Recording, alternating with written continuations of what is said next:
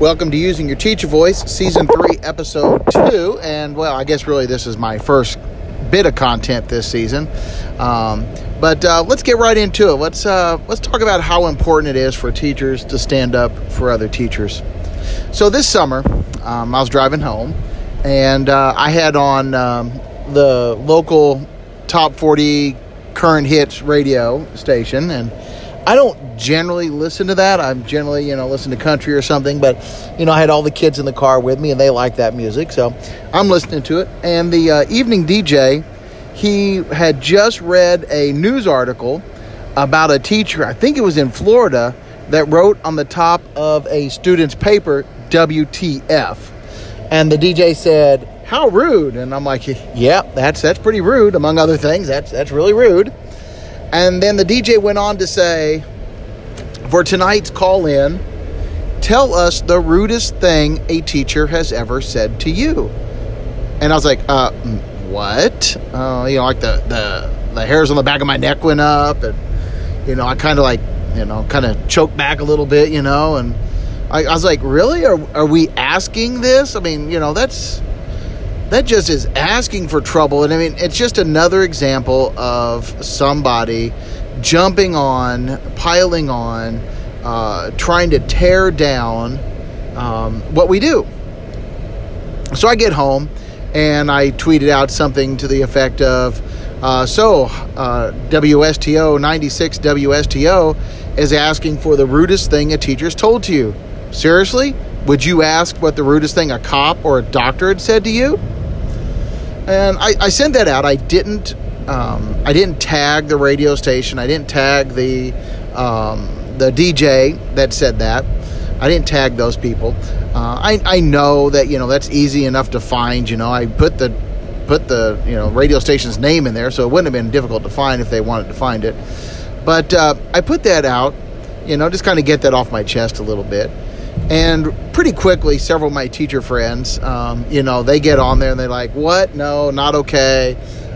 They even started picking up, they took the radio station's logo tagline.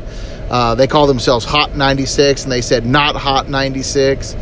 And they really jumped on really quickly that, hey, this is not okay. This is not what you do. The DJ later that weekend, he replied to me and goes, I was the one who did that, and yes, I would ask what the rudest thing a cop or a doctor had ever said to you.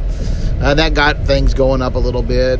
And then the DJ, he was trying to backpedal a little bit, and he was like, hey, this one guy who called in said, yeah, this teacher had said something rude to me, but of course, I went out and I bettered myself, and look, now I make more money than that teacher. Which, of course, got it started again, because I guess the only value to your profession is how much money it makes for you, right? And so, that just started this, long line of tweets and retweets and replies. And several of my teacher friends, they got on there and they tagged the radio station, Hot 96 and WSTO, and they tagged the DJ's name, Clay Roth, and this kind of went, this kind of got to be a little bit of a thing over the weekend. And I tried to stay a little bit above that, right? I didn't tag the radio station on purpose. Whenever I replied to people, and I did make replies, but, I took those tags off because I wasn't really trying to, engage anybody directly or personally. There were a few rude comments thrown my way, nothing serious, somebody said, well, I guess he probably doesn't want to know what a cop has said to me, and, someone else goes, oh, he's probably just some guy who's yelling, get off my lawn, and another DJ chimed in with some little, snide comment about, people complaining on the radio, or about the radio. In the end, the DJ, he changed his Twitter handle to Controversy Clay, and he posted a bird, that was flapping around. He goes, looks like I ruffled some feathers. And, he said he was going to do something, the following Monday, and none of us really heard it. And it kind of just went away. But, later on afterwards, I'm thinking about it, I started realizing that, maybe I wasn't a really good steward of our profession. Here I was trying to stay out of it. I didn't want to get engaged in some firefight on Twitter and be in the middle of just some really nasty, ugly comments or conversations. And I just didn't want to be a part of that. And I tried to keep my comments that I did make and my replies, fairly measured and untagged and, but I'm sitting there thinking about it. It's like, I was kind of part of the problem. I'm kind of part of the problem because I didn't engage, because I didn't try to stand up, because I didn't try to defend us as a profession.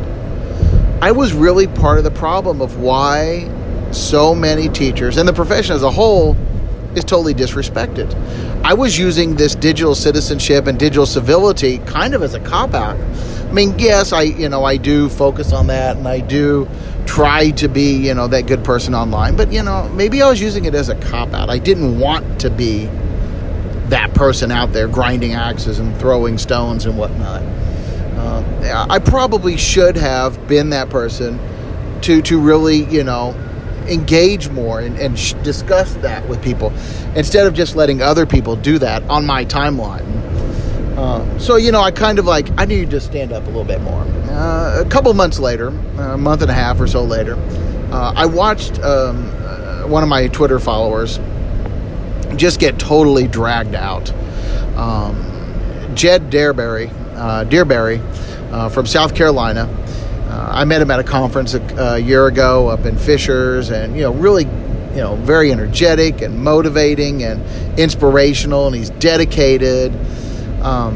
He got on and he started posting about this summer. He started posting about how he wanted to give students voice, and he wanted to give students tools to be their own advocates, and he wanted to give students more power, wanted to empower them more. And I think that's something that a lot of us teachers would say.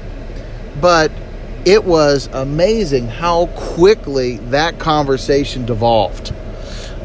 It started off with, stay in your lane kind of comments. That turned into, look, another liberal teacher trying to indoctrinate our kids, to just really vicious personal attacks about, his politics and his sexuality. And, it was just, it just got really ugly and personal. So much so that I think some of the comments even got referred to law enforcement. That were just really, harassment is basically all you could call it.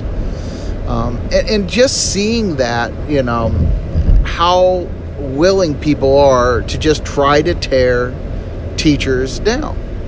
I got on there and I was like, hey, I say many of the same things, maybe not as forcefully or as passionately as Jed does, but, I say some of those same things. Why aren't you guys saying that about me? And, we know why they aren't. They're attacking, people on personal grounds instead of on the merits of their argument. But, I was like, I do the same things, why not? And I put up there, hashtag I stand with Jed. And, it was kind of that like, hey, we need to stand up for each other. And I think these two moments over the course of the summer really have kind of demonstrated for me the necessity of helping each other, standing up for each other, banding together. I think that, from now on, I want to be that person that, defends the profession, defends the career choices that we make. Yes, we know the limitations. We know the shortcomings. We know the problems. We see that. We know that. And many of us are trying to fix those and trying to limit the impact of those and trying to, reach out and give what we can for our students, right? But I think that it's now more than ever, we need to, as a profession, band together, get together. We need to be united in our front. We need to be more willing to stand up for each other. I know that, after watching that this summer, I definitely want to be that person. I hope that you do too. I hope that you want to be a person, to be part of the solution, not to sit back, not to let other people fight our fight, that you want to be actively engaged in making this the noble profession that many of us believe that it is. So anyway, I look forward to your comments. I hope that that you found something good in this today that you can use, and I look forward to furthering this discussion. Thanks.